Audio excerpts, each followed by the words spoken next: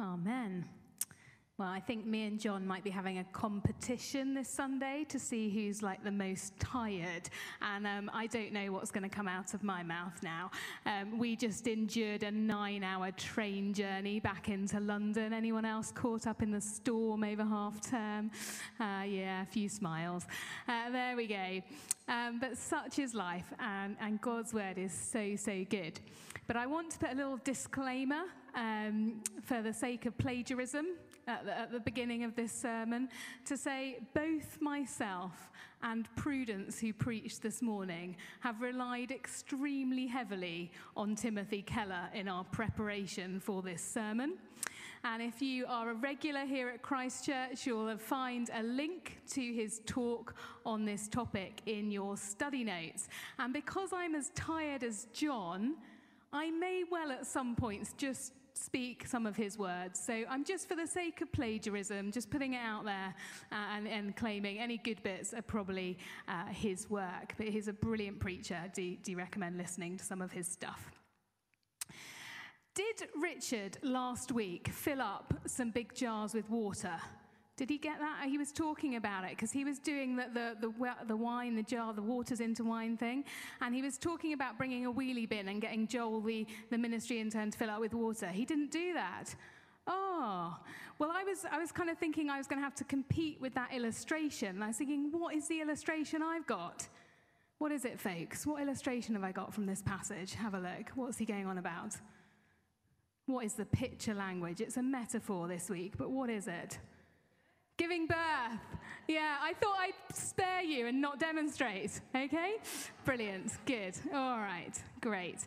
But that is the image this week. Last week we had that abundance. And this week we've got a metaphor image of giving birth. Okay, so let's dive in. We meet in this passage a wonderful character in Scripture called Nicodemus. And he comes to Jesus at night. Have you ever had a sense in your life where you've been sure of something, but at the same time unsure? It's a complicated space.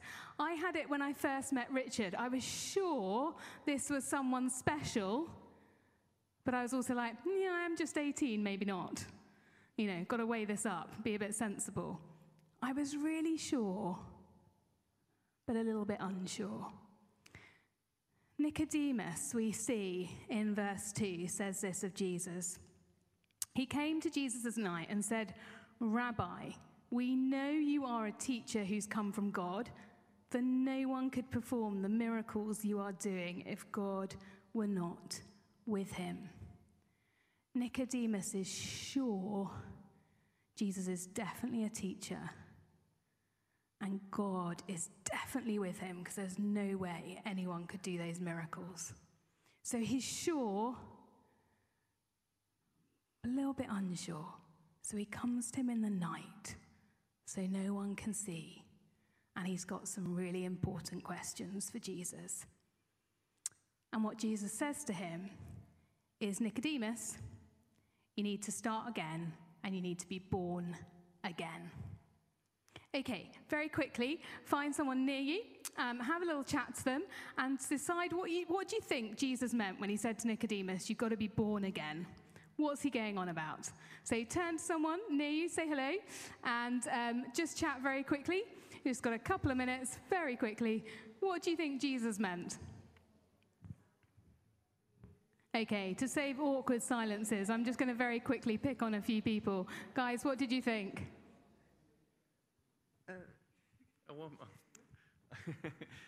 So we were talking about the sort of starting again, but with the Spirit, and there was also the old self dying. Great, you're on the preaching rota next week, Paul. Brilliant. Old self dying, starting again with the Spirit. Does anyone have anything over here? Anyone being brave? Come on, Abraham, you studied at Durham Uni, come on. Like being spiritually reborn, that sort of thing. Brilliant, thank you. Oh, cool. Hello. What do you think he meant? Having a fresh start.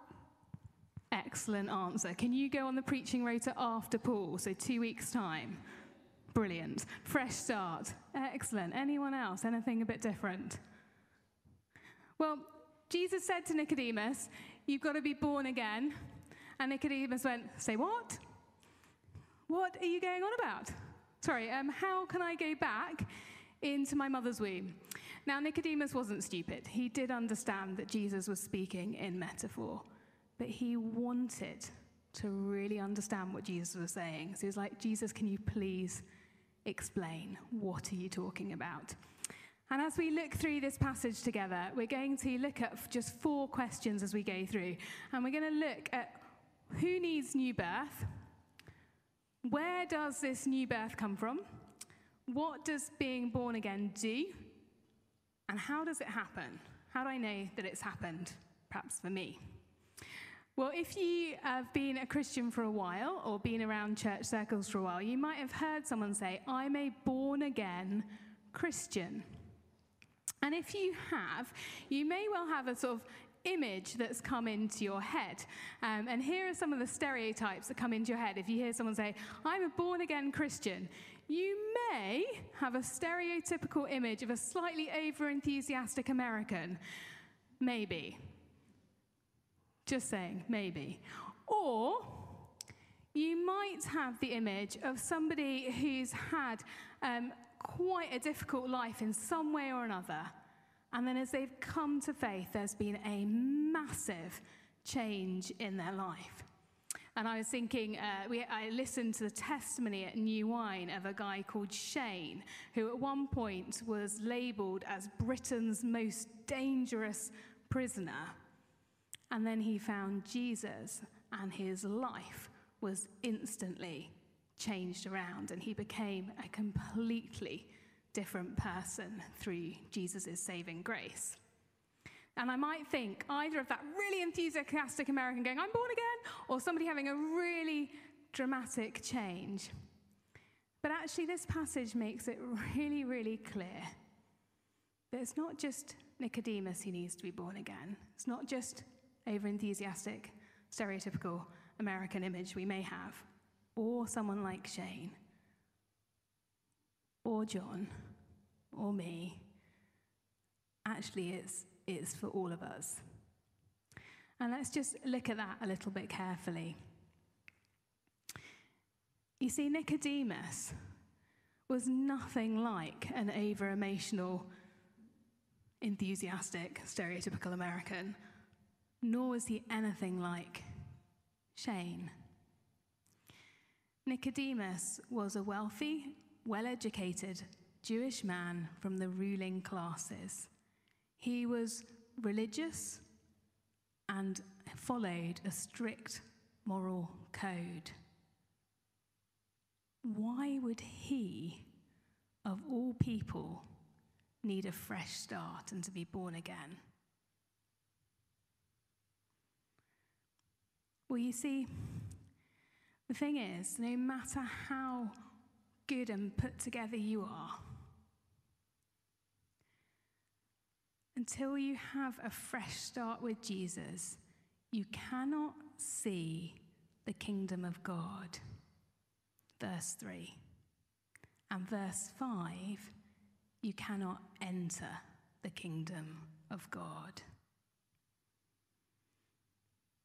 You see, whether you're Nicodemus, whether, I'm really sorry to all the Americans in our church, but the stereotypical, that's just the stereotype of an over-enthusiastic, really excited, born-again Christian, or Shane, or me, or John, or you, we, all of us, until we've had a fresh start, until we've been born again in faith, we cannot see, verse 3, the kingdom of God, and we cannot enter, verse 5, the kingdom of God. But Jesus also teaches us this.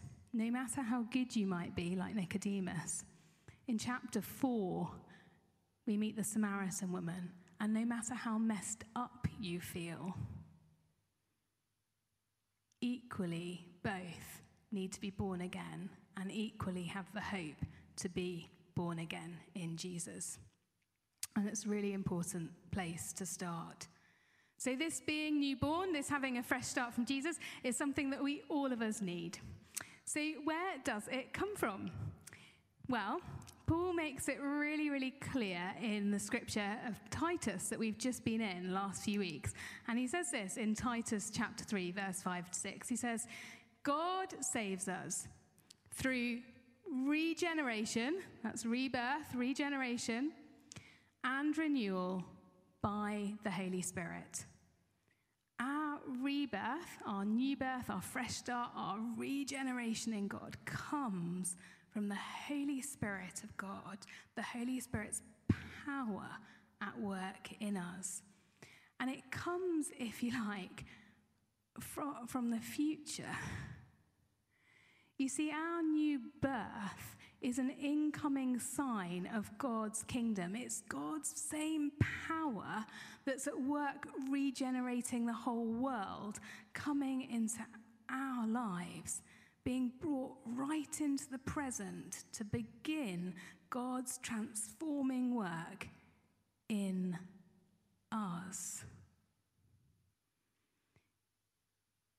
So that's quite interesting, isn't it? It's kind of like a Back to the Future movie, but God's power is at work in us. And God's power is going to be at work, beginning to heal and regenerate and restore all things, and to be removing evil and sin and everything. But this begins to come into our heart now. It's partial. That means we're not kind of changed like a twinkling eye and we're right just like Jesus. I mean, I don't know, how are you doing on that front? But when God starts to work in us, things change. His power is at work now. He has an ability to give us patience with 3 children on a train for a 9-hour journey that we didn't think we had. But because we prayed and we begged and we asked for it, because he's so kind and very gracious to silly me, he gave me power and strength to be patient. And occasionally we get those little glimpses, don't we? We're like, that was only cause of God's power at work, making me new in me, that I was able to be different from what I might have been. Okay.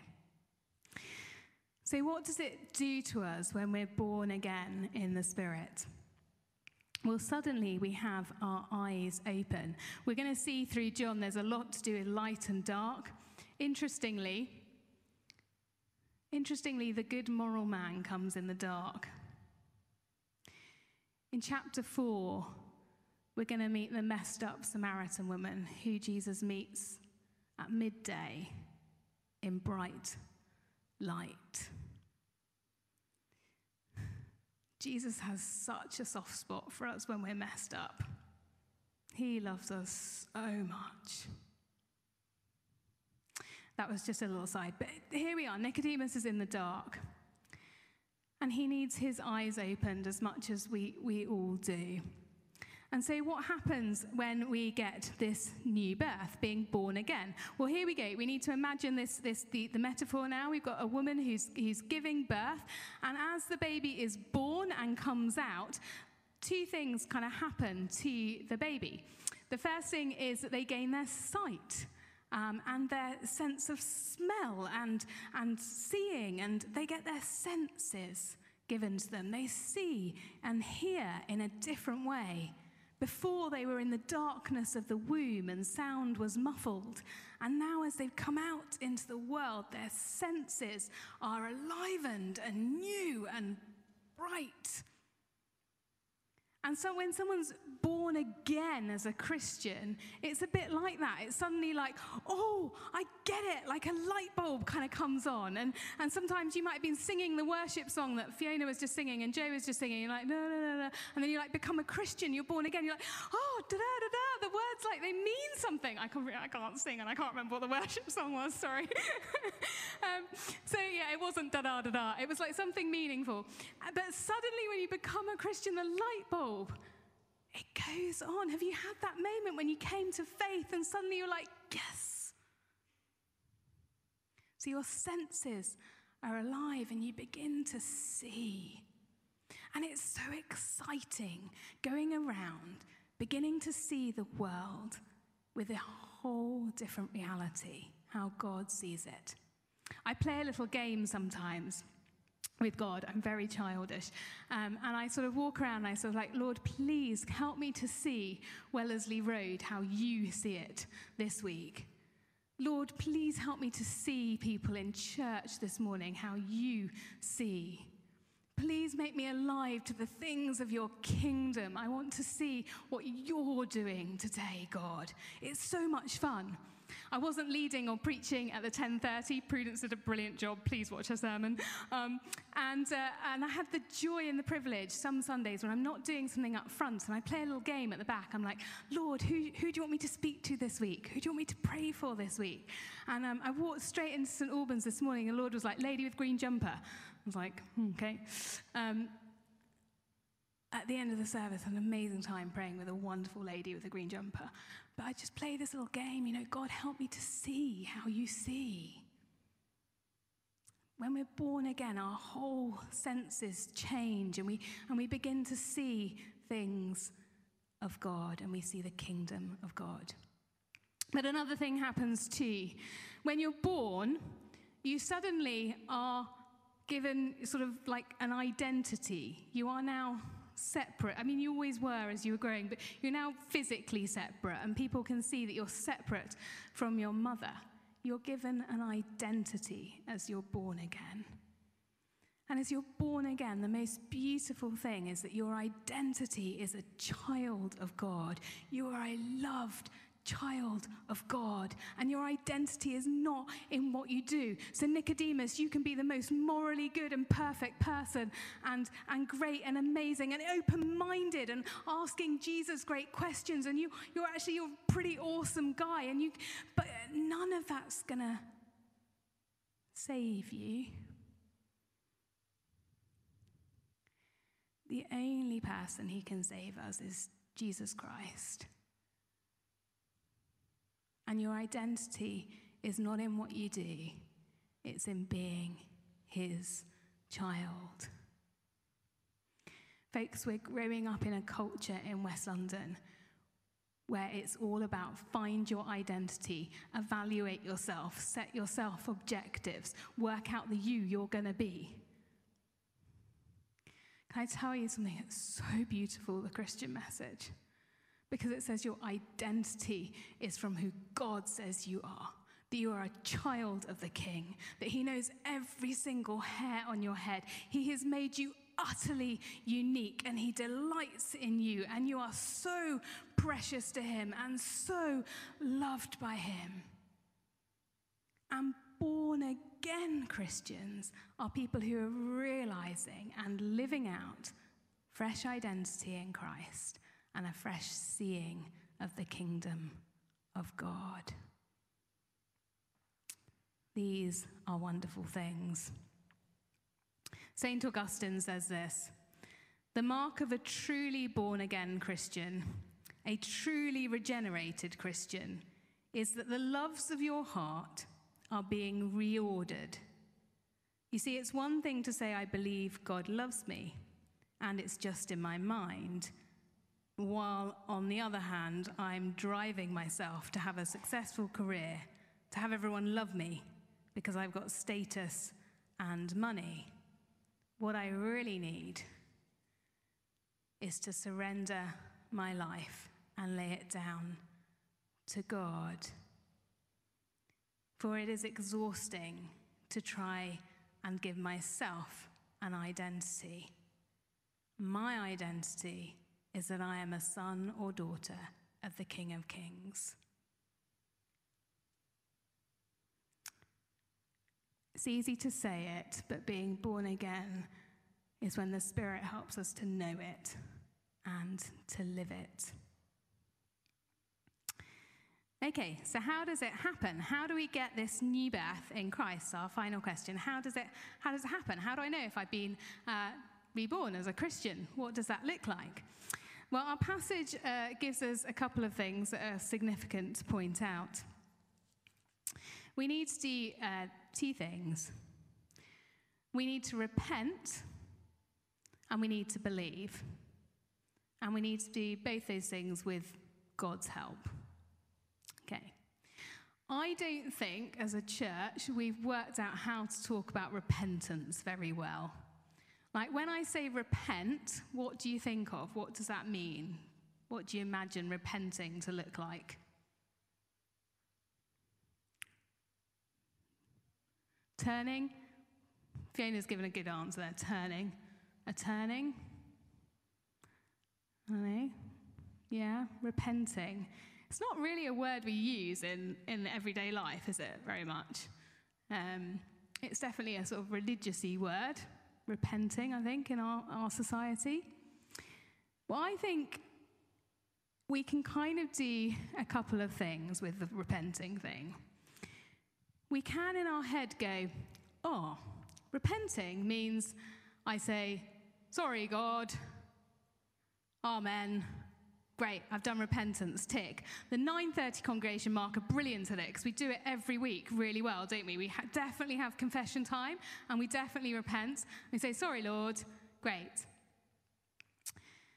Or we can kind of think, well, to repent, that's just, I've got stuff so messed up that I just, I'm an awful person. I'm like terrible. I need to punish myself because I'm just not good enough. And we can kind of go into that self-flagellation almost mode. And, in the Middle Ages and stuff, they did that really well. We don't do that kind of stuff anymore. You hit yourself, basically. You're beating yourself, or you wear itchy clothing or something like that.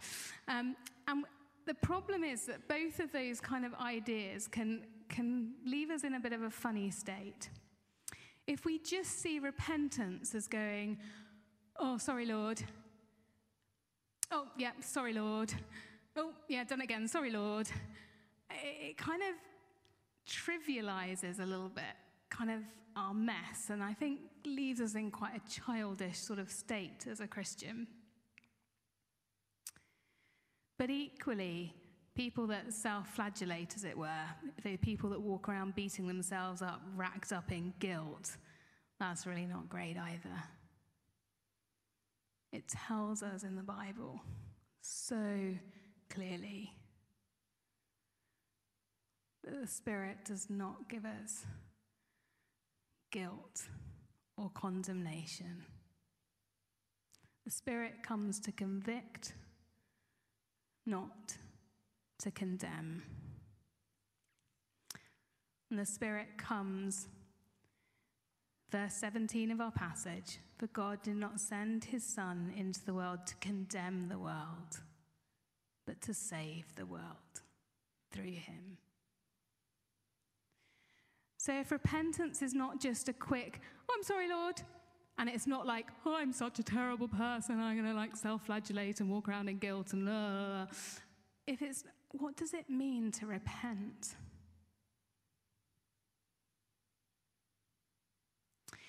Well, here the passage gives us an answer, and it's a really strange one. So why don't you look with me at verse 14. Just as Moses lifted up the snake in the wilderness, so the Son of Man must be lifted up, that everyone who believes may have eternal life in him. What? Okay, story back in Numbers. The people had messed up big time. God was angry, needed to grab their attention, sent a load of snakes. The snakes were biting the people. The venom from the snake was attacking people's bodies, and people were dying. Ah, help. Okay, Moses, get a bronze snake, put it on a staff and hold it up. And everybody who looks at the snake will be healed. The venom of the snake acts, a picture, if you like, of the sin of the people that was working through. How did they repent? What did they do? They had to look up. I'd like to suggest that whilst it's right for us definitely to say sorry for our sins, while it is very right for us to turn from them, but at the heart of repentance is the act of lifting our eyes off ourselves and putting them on to God. You see, when our eyes are on God, our whole perspective realigns. Suddenly we have a king, a friend, a master whose ways are good and true and pure. And can I tell you, it is so hard to sin when you're really looking on the Lord. Repentance becomes an act of sight. It's not something we can earn, it's not something we can do, but it's who we look to save us. For God so loved the world that he then gave his only Son, that whoever believes in him shall not perish, but have eternal life. Look up and believe. That is how you are reborn.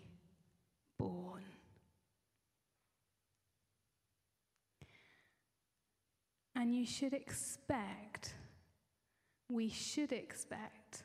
to be changed by God as we do that. And for some people, they're going to have that amazing story like Shane that I spoke about at the beginning. For many of us, it's going to be far more kind of gradual and over time. It's going to look a little bit different for each one of us because we are uniquely made and uniquely formed and in unique situations.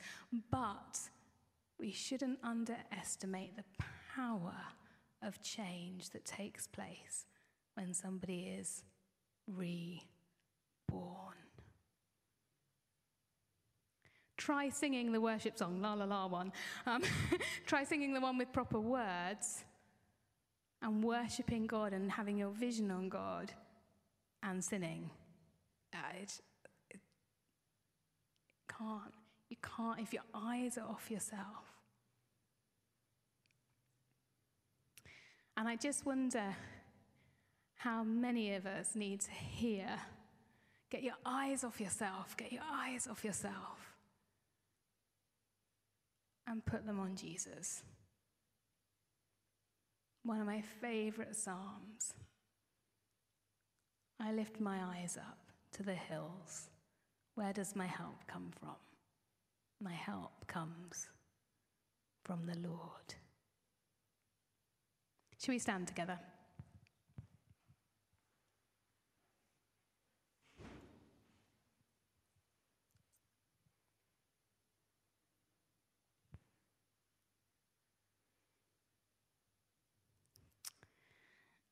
I think this evening we're just going to create a little bit of spaciousness to do that act of just looking on the Lord. Yes, Father, we're just going to wait on you now. I'm going to hand over to John and just going to lead us in responding to you.